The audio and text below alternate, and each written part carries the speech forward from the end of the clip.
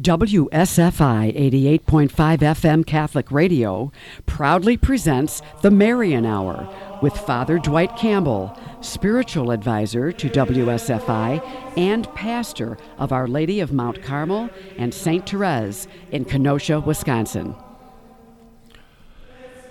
Well, good afternoon, everyone, for another Marian Hour on this Wednesday, the second Wednesday of December 14th.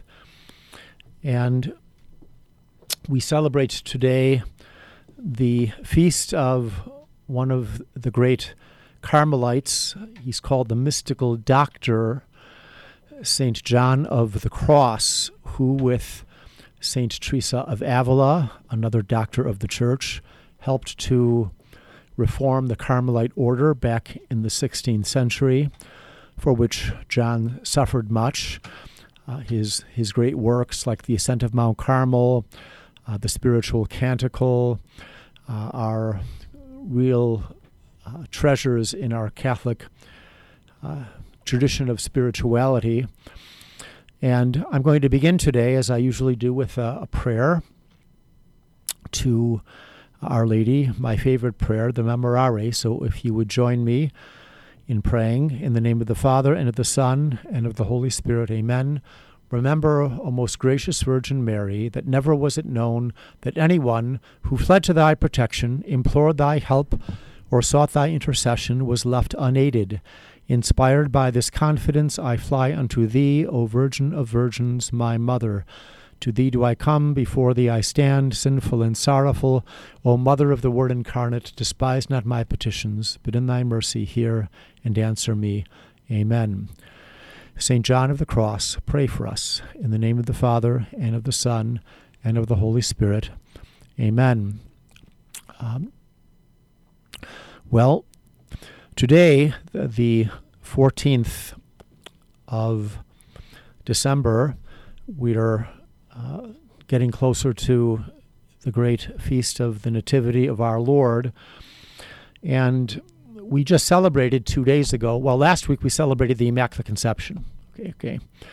Mary conceived without sin, preserved from all sin, unlike us who are freed from that original sin because we contract it at our conception.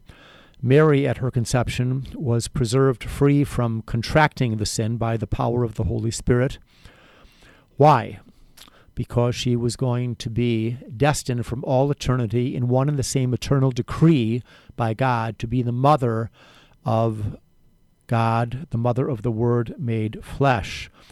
So it was most right and fitting that she who would be the vessel, the new Ark of the Covenant, would be spotless from conception, so Satan would never have a grip on her. And this is actually revealed in the first revelation, the good news of salvation, the proto-evangelium, Genesis 3:14. After the original sin, God promises a Savior, speaking to Satan, the serpent, I will put enmities between you, Satan, and the woman, between your seed and her seed, and she will crush your head.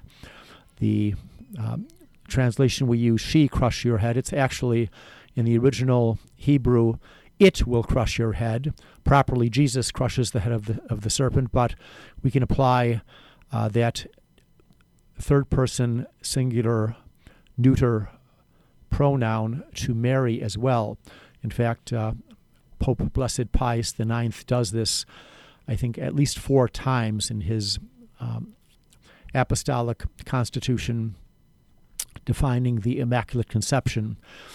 And Satan, as that verse reflects, never had a grip on Mary, was never able to attack her because she not only was preserved from original sin, from conception, she was filled with grace. And this is why the Archangel Gabriel greets her, hail full of grace, acknowledging that she was filled with grace from conception.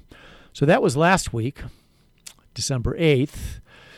Thursday, we celebrated the Feast of the Immaculate Conception, a solemnity. It was a holy day of obligation, in case you didn't know that. you should have gone to Mass if you didn't. Well, this past Monday, 2 days ago, we celebrated another great Marian feast, Nuestra Señora de Guadalupe, the Feast of Our Lady of Guadalupe. And I'll speak to that a little bit today. The Spaniards under Hernan Cortez, they entered into Mexico in the year 1519, and they encountered, when they got to what is modern-day Mexico City, just a horrible religious practice that had been going on for hundreds of years. The Aztecs were offering sacrifices to one of their pagan gods, Huitzilopochtli, offering human sacrifices. And I have some numbers here. Let me see. The historian Warren Carroll, who founded Christendom College, one of the great, truly authentic Catholic colleges in this country. He was a great historian, Dr. Carroll. He penned a book some years back, I think about 40 years ago, titled Our Lady of Guadalupe and the Conquest of Darkness, which I've read a couple of times. And he did a lot of good research in writing that book. And he said that at the time Cortez and the Spaniards came into Mexico, Tlatelolco was actually the name of the city. It's kind of hard to pronounce. Tlatelolco. I could hardly say it. A lot of L's in there. Well, they encountered the Aztec practice of offering human sacrifices, and in some years, at least 50,000 people were sacrificed. It's estimated by an early Mexican historian that 1 out of every 5 children in Mexico were killed to appease the gods. And the Aztecs would make war on other tribes to get victims for their human sacrifices, because the gods had to be appeased by human sacrifice. It was really diabolical. And sometimes entire tribes numbering in the 10,000s were exterminated. And this is one of the reasons why Cortez, with a small band of his soldiers, were able to defeat the Aztecs, because they were able to garner assistance by the neighboring tribes who didn't like being taken prisoner and offered up in sacrifice. So they were more than willing to help the Spaniards. And anyway, Cortez conquers Montezuma, who was the chief, and the Aztecs. And right away he writes to the king and queen back in Spain, and he asks for missionaries. The first missionaries, there were 12 of them, Franciscans. They came in the year 1521. They're called the 12 Apostles. They were Franciscans. They were some of the most brilliant scholars in Mexico at that time. And they walked barefoot from Veracruz, which is on the coast, the Atlantic coast, that city. They walked barefoot from there all the way inland, across mountains, to get to modern-day Mexico City as penance, really, to begin their work. Cortez knelt down and kissed their feet when they arrived, and they tried to evangelize people. They in that same city, modern-day Mexico City, they founded the Church of St. James. And however, at the time when they were trying to evangelize the people there, the natives, the Aztecs and other tribes, they were encountering problems. And one of the problems were that the first group of administrators from Spain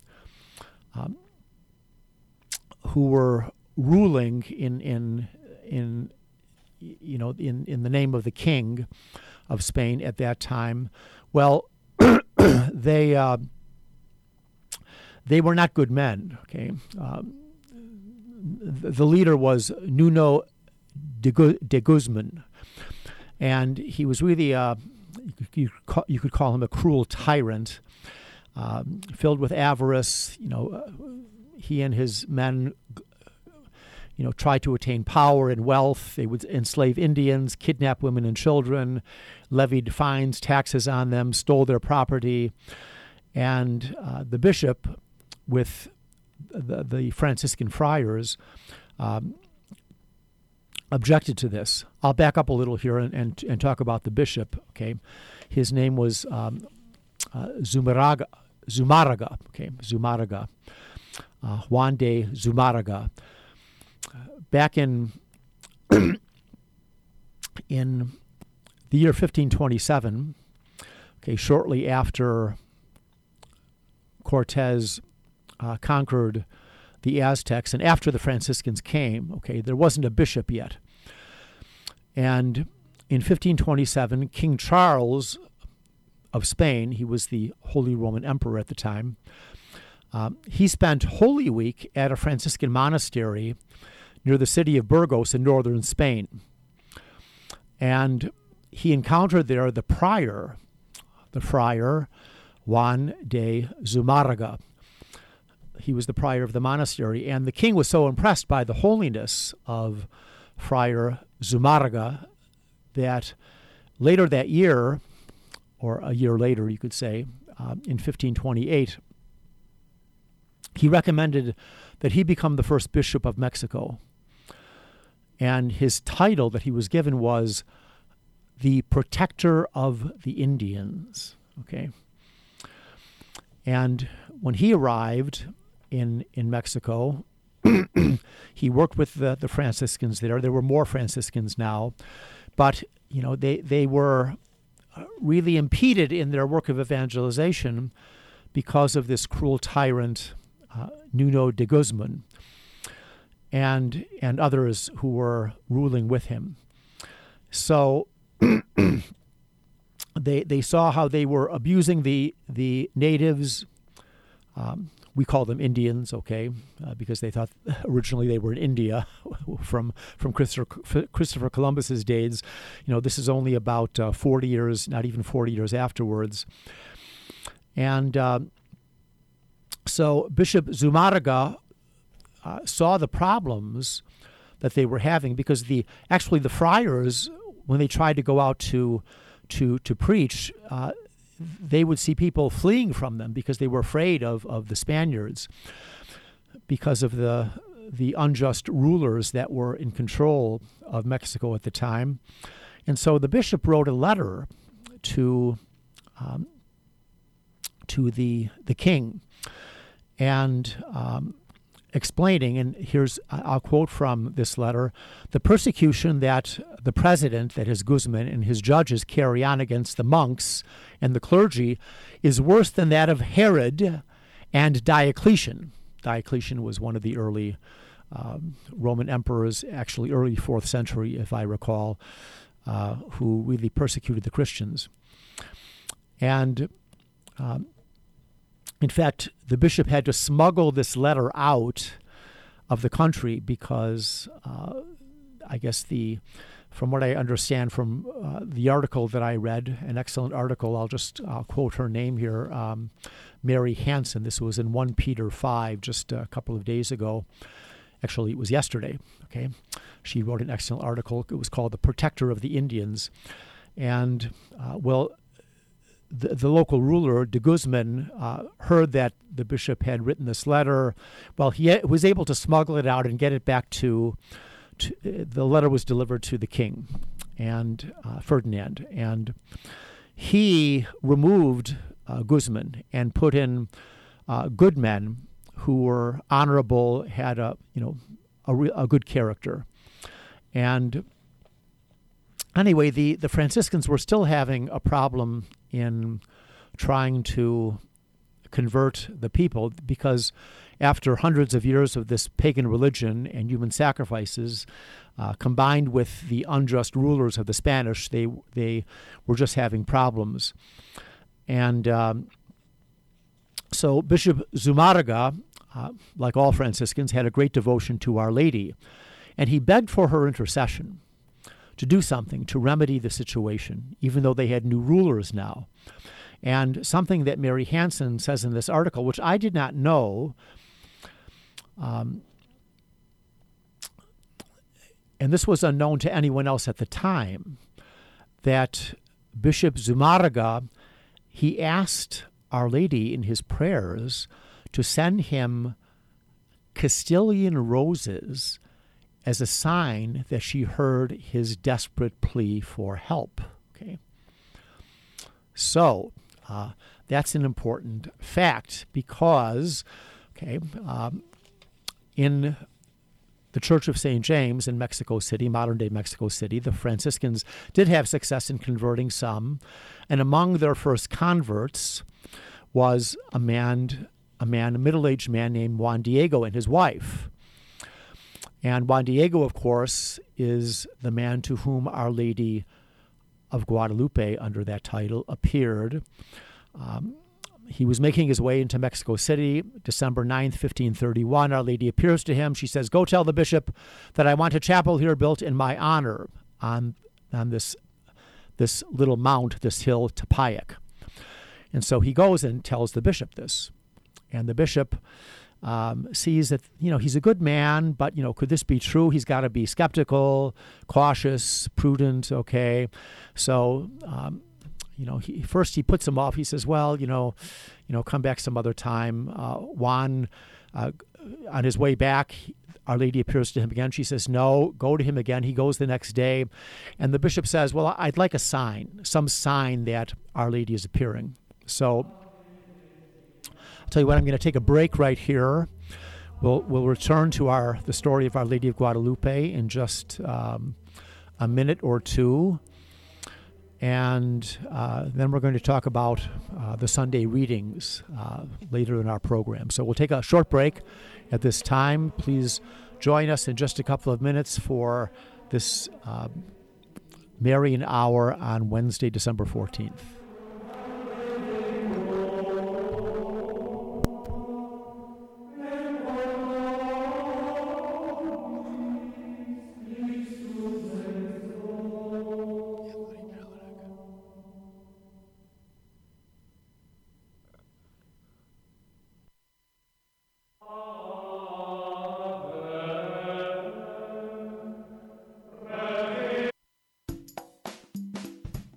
Hello, this is Archbishop Blaise Cupich, and I'm pleased to be here at the Pro-Life Rally, the March for Life here in Federal Plaza.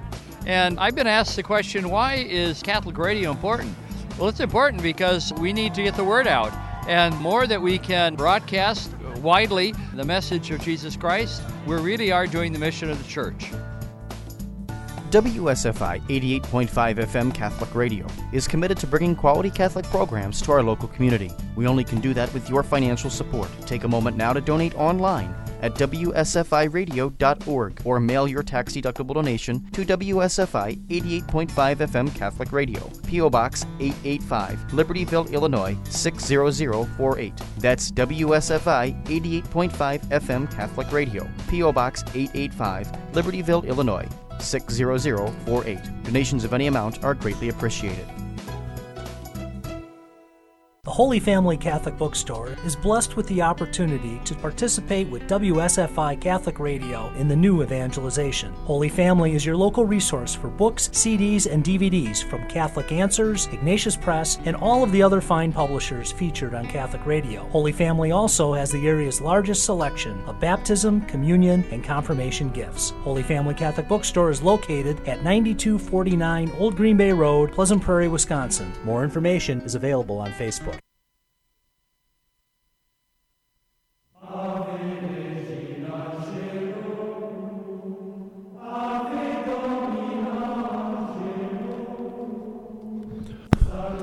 Okay, this is Father Dwight Campbell. I'm back for the second segment of the Marian Hour, and after speaking a little bit today about the Immaculate Conception, I'm now speaking on the feast we celebrated just 2 days ago, Our Lady of Guadalupe. I was giving a little background to the situation in Mexico before Our Lady appeared, talking about how Cortez and his soldiers encountered these horrible practices of human sacrifice by the Aztecs. They defeated them. The Franciscans came, the first evangelizers, the missionaries, and then the first bishop was appointed, a Franciscan, Juan Zumarraga. And I was sharing with our audience before we broke that he was praying to Our Lady for success in the evangelizing mission because they were having problems with converting the natives there, the Aztecs and others. And the bishop didn't tell anyone, but he asked for a sign of Castilian roses. Okay, so if you know the story of Saint Juan Diego, he is now. We're going to talk about the sign that was actually given. And anyway, so Juan Diego, he's one of the early converts. He's told by Our Lady when he's on his way to what is modern-day Mexico City to go tell the bishop that she wants a chapel built. He tells the bishop, and he's, very skeptical, sends him away. He sees Our Lady. Again, Our Lady tells him, go tell the bishop, that it is I want this chapel built. And the bishop still doesn't believe him. And the bishop says, I need a sign. Okay. And so on the 12th of December, 1531, Juan, his uncle, Juan Bernardino, he's dying, and he wants a priest. So Juan Diego, he's on his way to get a priest, and he tries to walk the other way around to Payac Hill to avoid Our Lady because he wants to get a priest for his uncle. Well, Our Lady appears to him. She says, don't worry about your uncle.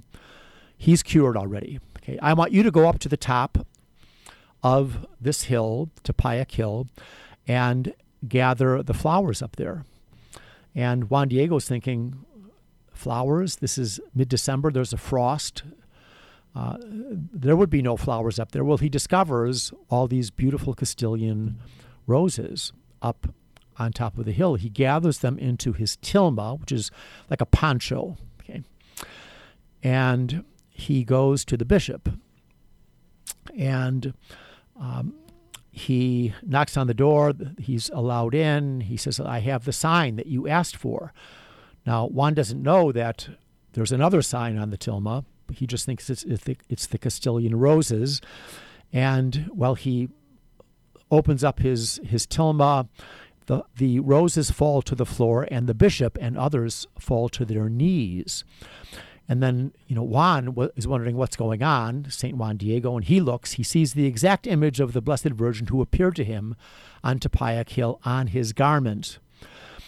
And so within days, the bishop obediently, he authorizes a small chapel be built to house this miraculous image. And he appoints Juan Diego as the guardian of the sacred image for the rest of his life. And people would come from the city and the surrounding area, and they would just be in awe when they entered and saw Our Lady, because she appeared as a mestizo, as a Mexican woman in the image. If you've seen the beautiful image, Mary is pregnant in the image. She's standing in front of the sun, which means she's more powerful than the sun god. She's got her feet over the moon. She's more powerful than their moon god. But she's not a goddess to be prayed to. We know this because, and this is how the natives could interpret the image. She has her hands folded, her head bowed in prayer. She also has a brooch on her neck with a cross on it, to signify, Christ, and she's got a band around her waist and a bow, which signified to the Aztecs that she was with child. And so this image not only remained in this chapel, but it was carried around to different towns, and the largest conversion, I think, in the history of the world, in a short time, the next 15 years, or 10 to 15 years, 9 million Aztecs and other Native Americans from Mexico were converted to the Christian faith, to the Catholic faith. And I've heard historians, I think William Carroll makes this point in his excellent book, Our Lady of Guadalupe and the Conquest of Darkness, which I would recommend. It's not a big, thick book. It's a nice short read, but filled with good facts. Okay, he says that, and other good historians are of this opinion, that this helped to make up for the loss of Catholics who fell away from the church in Europe from the Protestant revolt. Okay, millions and millions fell away from the Catholic faith. Well, this helped to make up for that. 9 million being converted over 10 to 15 years after Our Lady appears with this image. So, in 1548, Bishop Zumarraga was appointed the first Archbishop of the New World. Juan Diego, he died on May 30th of that year, 1548, and Archbishop Zumarraga died 3 days later. Okay, so they both, were taken up into the presence of the beautiful Lady of Tepeyac, Our Lady of Guadalupe, for all eternity. Okay, and one basilica was built; a newer one stands there today. I spent some time in Mexico a few decades back when I was in the seminary, and I visited the new basilica with the image many times. It's just spectacular, and I think it is the most visited shrine, Marian shrine, in the church. Okay, just millions go there every year. So that's Our Lady of Guadalupe. Now I'd like to turn to our Sunday readings. Okay, and typically on the fourth Sunday of Advent, the church focuses more on the Blessed Virgin Mary and her virginity, and we see that in the new order of the Mass. Okay, the Novus Ordo. This fourth Sunday of Advent, the readings are, the first reading is from Isaiah chapter 7, verses 10 to 14, and the Gospel from Matthew chapter 1, and verses 18 to 24. I'll read the first reading from Isaiah chapter 7, verses 10 to 14. Okay. This is what you'll hear on Sunday if you go to Mass in the new rite of the Mass. Okay. The Lord spoke to Ahaz,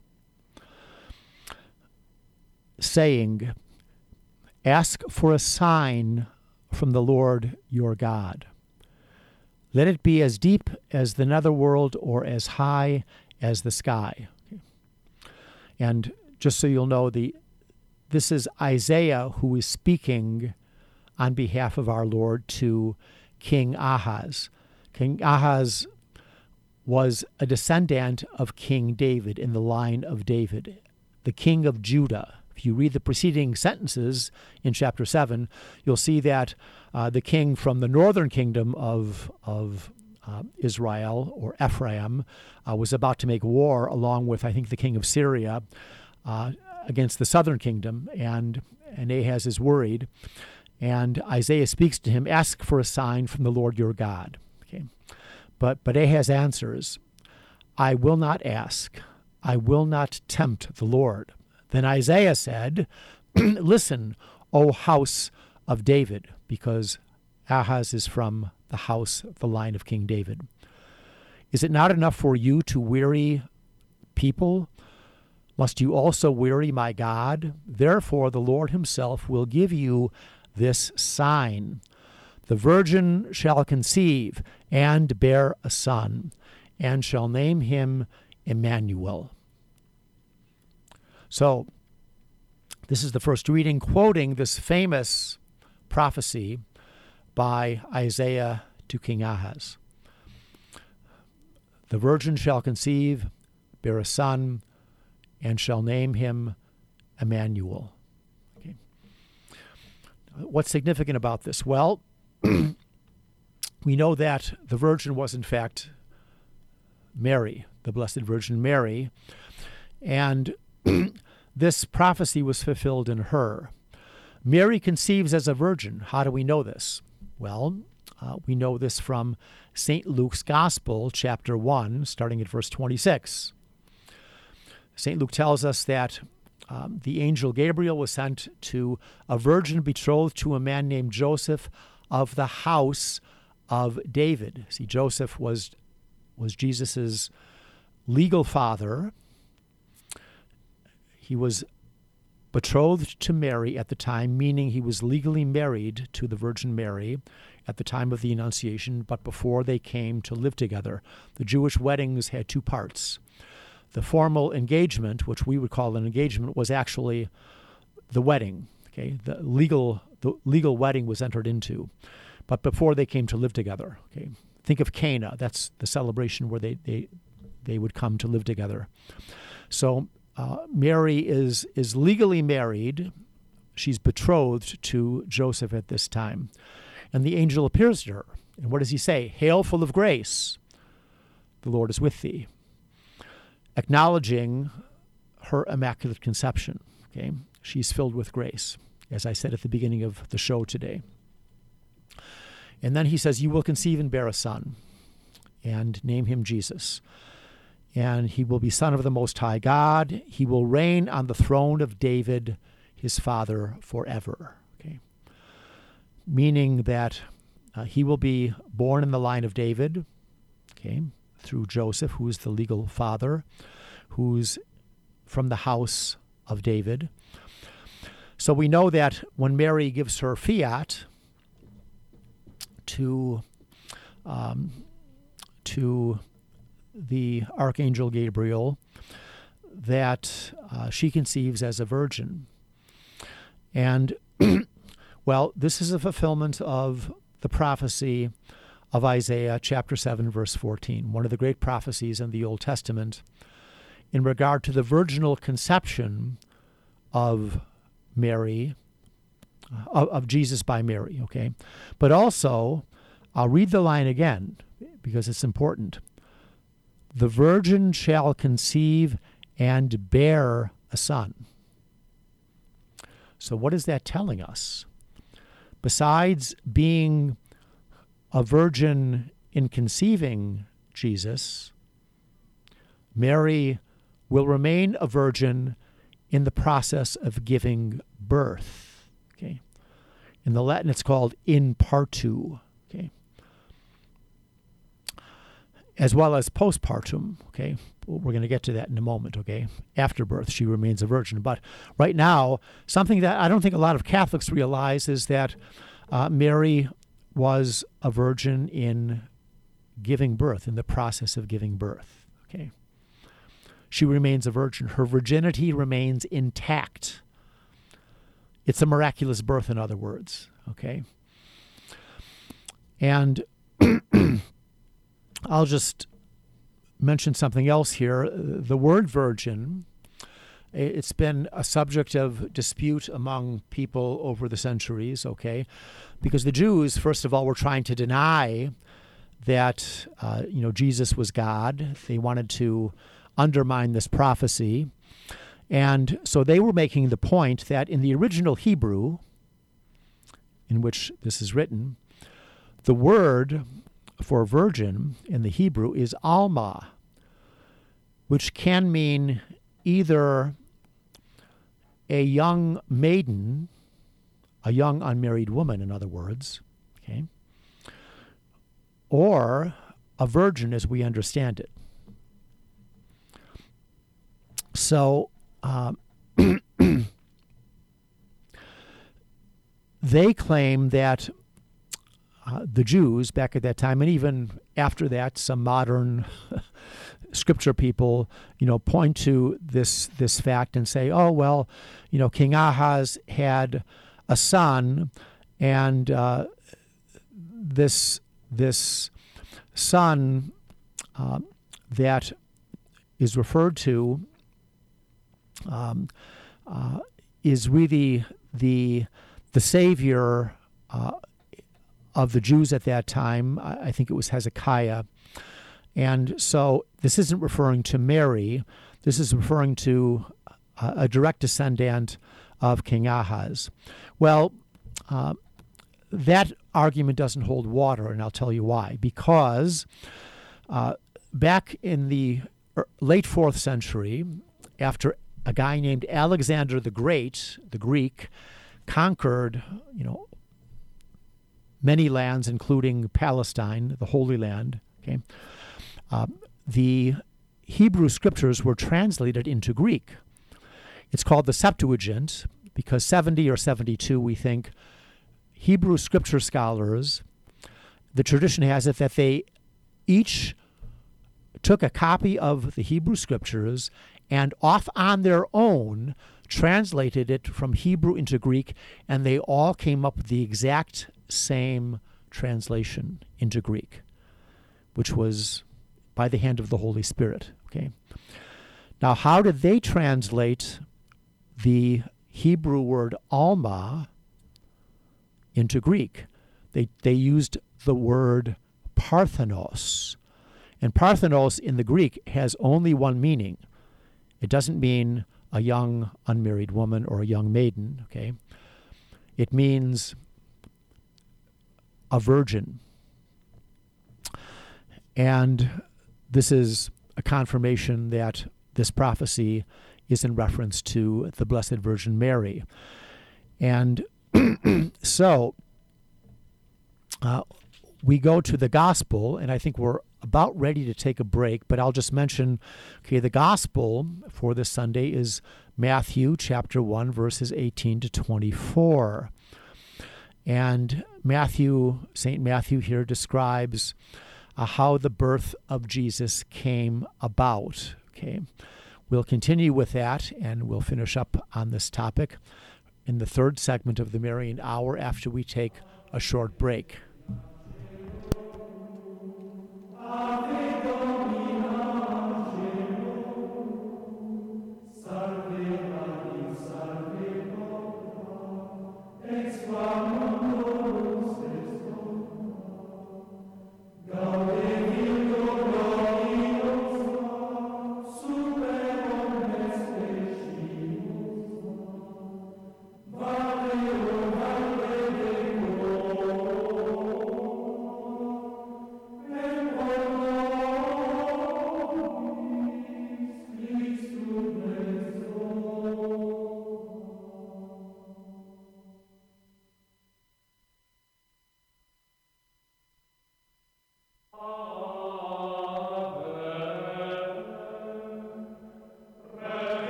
Want an example of a false sense of security? How about relying on the life insurance you get through work to pay for all of your final expenses? Do you have plans to retire someday?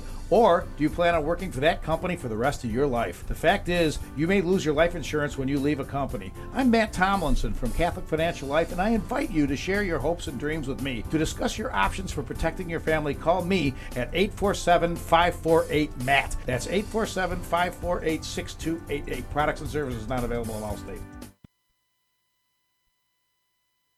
Hi, my name is Irene Sharapata. My husband Alex and I are volunteers for WSFI 88.5 FM Catholic Radio. WSFI 88.5 FM Catholic Radio is our family's source of truthful and trustworthy information regarding the Catholic faith, the Church, our religion, and state of the world in these trying times. My husband Alex and I are greatly rewarded for our volunteer work at WSFI by working with such lovable and like-minded people and by meeting and hearing firsthand some of the most respected, wise, and interesting guest speakers. Its programmings on healing the whole person has helped so many and is truly inspired by God. This radio station is really a school of Catholic thought and source of wisdom. We have learned so much, and our faith and love for God has increased so much that we hope to share it with everyone we meet. We hope and pray that WSFI 88.5 FM would soon reach the entire Chicagoland population. You too can help WSFI bring millions of souls to God. See how you can support their effort by calling WSFI Catholic Radio at 224-206-8455 or online at WSFICatholicRadio.org for your donation. Thank you very much, and God bless you.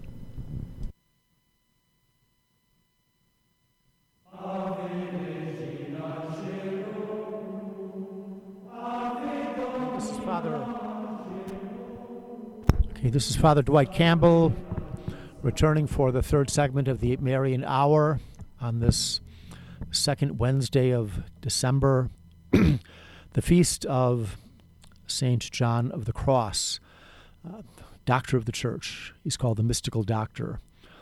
Reformer with St. Teresa of Avila, another doctor of the Church of the Carmelites back in the 16th century. And in this part of the Marian Hour, I'm speaking about Mary's virginity and really focusing on the readings for this Sunday. But I'd like to begin this segment just quoting from a poem by the saint whose feast we celebrate today, St. John of the Cross. He's regarded as one of Spain's greatest poets, besides being a great spiritual writer. And one of his poems is called The Incarnation, which is very fitting for the time of year we're in, waiting for Christmas. Okay, and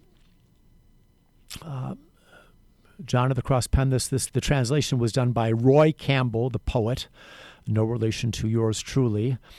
And here's John of the Cross's The Incarnation. Then he summoned an archangel, Saint Gabriel, and when he came, sent him forth to find a maiden. Mary was her name. Only through her consenting love could the mystery be preferred, that the Trinity in human flesh might clothe the Word. Though the three persons worked the wonder, it only happened in the one. So it was the Word made incarnation in Mary's womb, a son.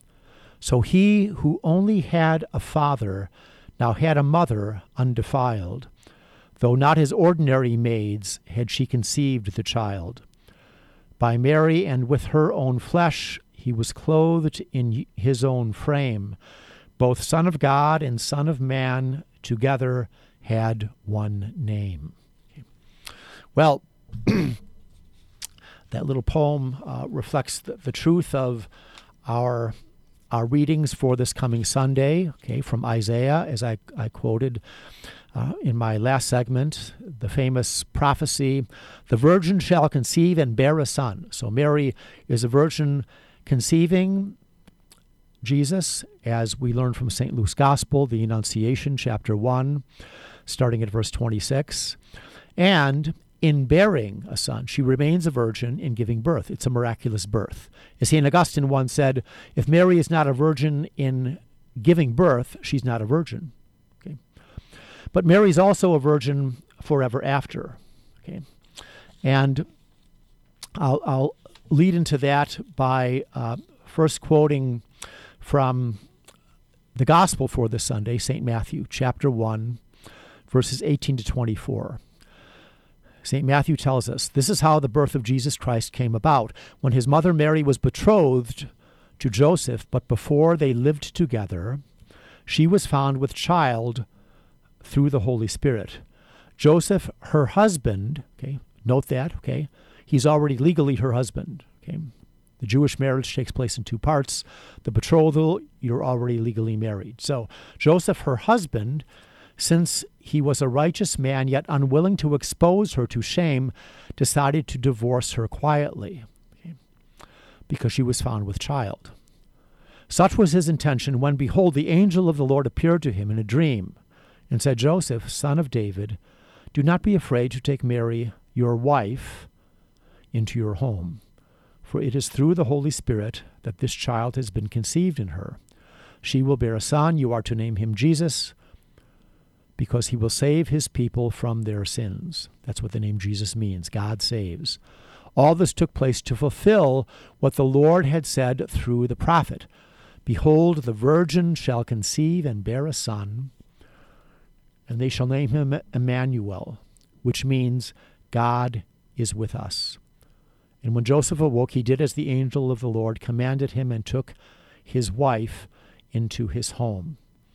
So some, people think that Joseph was scandalized by learning of Mary's pregnancy. He had the right under Jewish law. If your betrothed was found to be with child, not by you, to actually put someone to death or to send them away. Joseph decides to send Mary away, but not because he's scandalized. The tradition in the church since the early Middle Ages is that Joseph sends Mary away because somehow he has learned that she has conceived the Messiah. And he is, out of reverential fear, he does not want to undertake this responsibility he thinks is too grave, too much for himself. And this is why the angel says to him, do not be afraid, Joseph. See, he fears to undertake this great vocation. After the Blessed Virgin Mary, St. Joseph is the next greatest saint in the church. God bestows grace fitting to the vocation to which one is called. Joseph had the next greatest vocation after Mary, the mother of the Savior, the Son of God, the Word made flesh. Joseph has the next greatest vocation, the spouse, the husband of Mary, and the foster father, or as I like to call him, the virgin father of Jesus. Now, here I'm going to get into the third aspect of Mary's virginity. Not only is she a virgin in conceiving Jesus and in giving him birth, she remains a virgin forever after. And this is actually a dogma of our faith. And it was actually defined in the First Lateran Council back in 649. This wasn't an ecumenical council, but it was approved by the Pope, St. Martin I. And its pronouncements are considered authoritative and dogmatic. And the First Lateran Council in 649 proclaimed that Mary is a virgin in conceiving Jesus, in giving birth, and forever afterwards. And anyone who would deny this, anathema sit. You are anathematized. You are considered out of the church. And our catechism reflects this. Okay, I'm going to read from the catechism, number 490. Oh, just a minute here. I'll get it. Open my catechism. Okay, 499. Okay.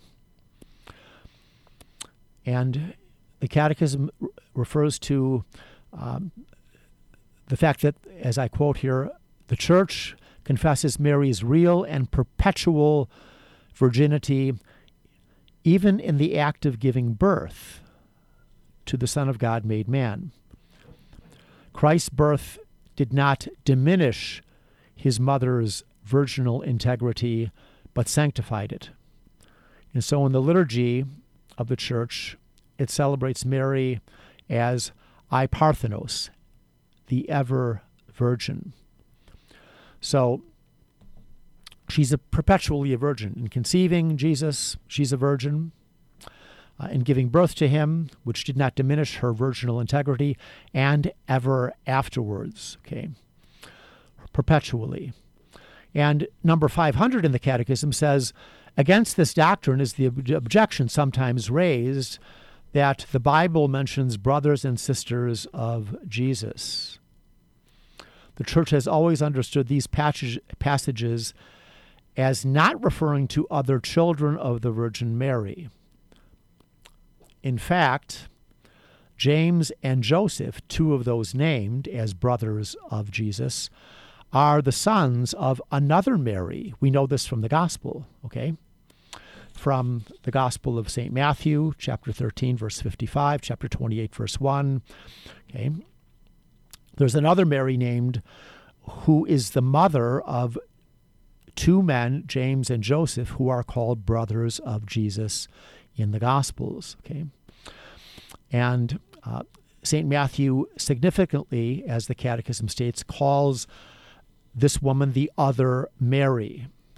So these close relations to Jesus would have been maybe cousins, but people were generically called, brothers and sisters if you were a close relation to someone.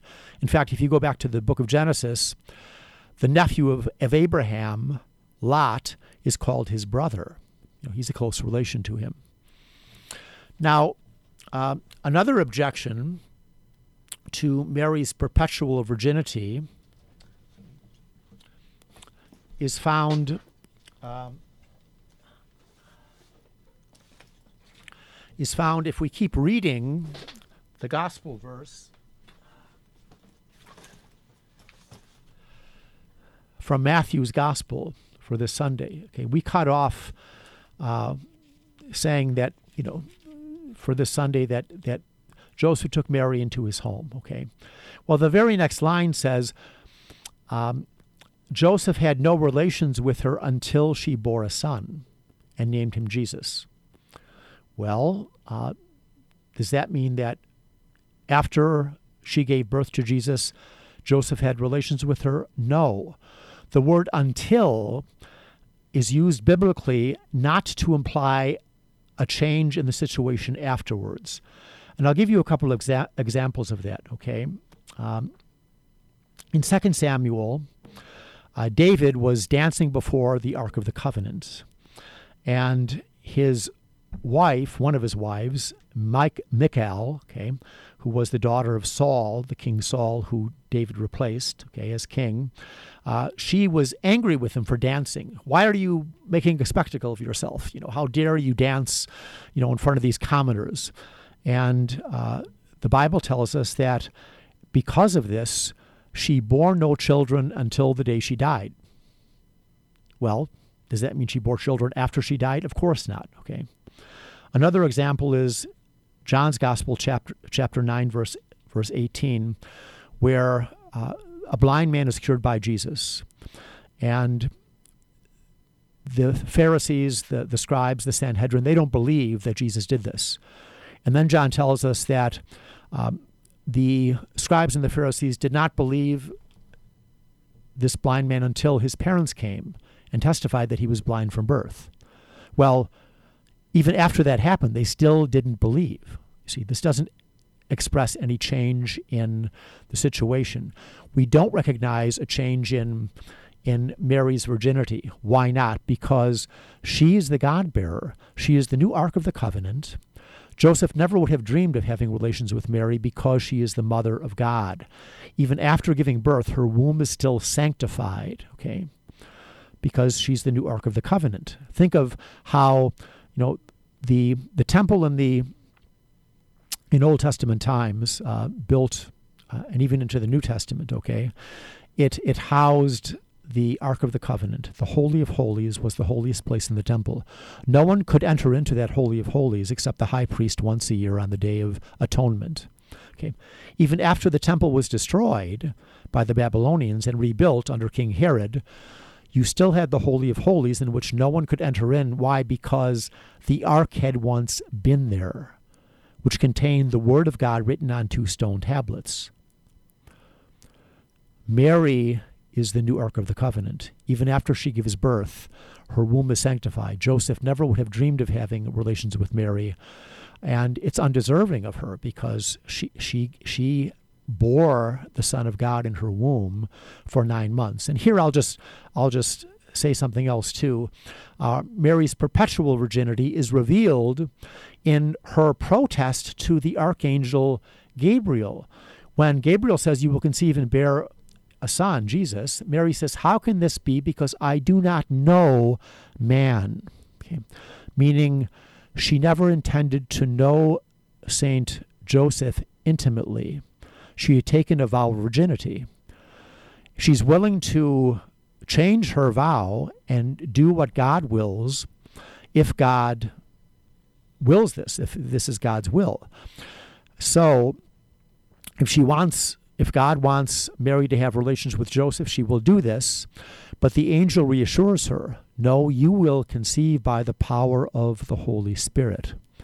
So Mary's virginity is left intact. And this is the only way we can make sense of Mary's objection. How can this be, since I do not know man? She was already legally married. She's going to come together with her husband shortly. Think of any young woman engaged, to be married, and an angel comes and says, "You will conceive and bear a son." Well, she would think naturally that, well, when I come together with my husband after we're married, after we, begin to live together, I'll conceive and bear a son. Mary says, "No, how can this be?" Which reflects her intention never to have relations with Joseph. And John Paul II, I'll quote a famous homily he gave back in October of 1996. He says, "We can wonder why Mary would accept betrothal since she had the intention of remaining a virgin forever. It may be presumed that at the time of their betrothal there was an understanding between Joseph and Mary about the plan to live as a virgin. Moreover, the Holy Spirit, who had inspired Mary to choose virginity in view of the mystery of the incarnation and birth of the Son, was at work here, you could say.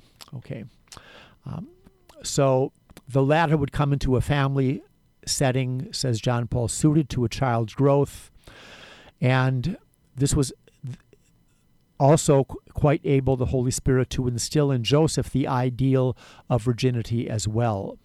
So we have this long tradition in the church of Mary being a virgin, a teaching which is dogmatic, conceiving Jesus, in giving birth, and forever afterwards.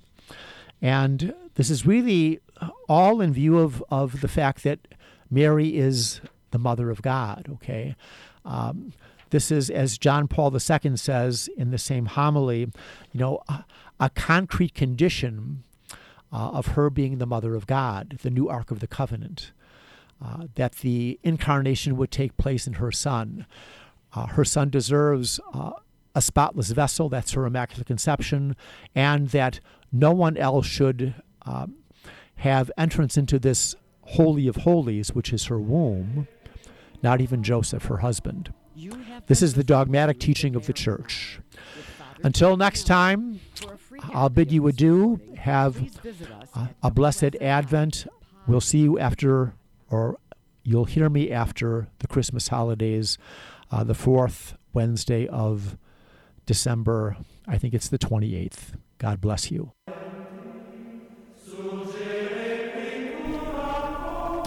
You have been listening to The Marian Hour with Father Dwight Campbell.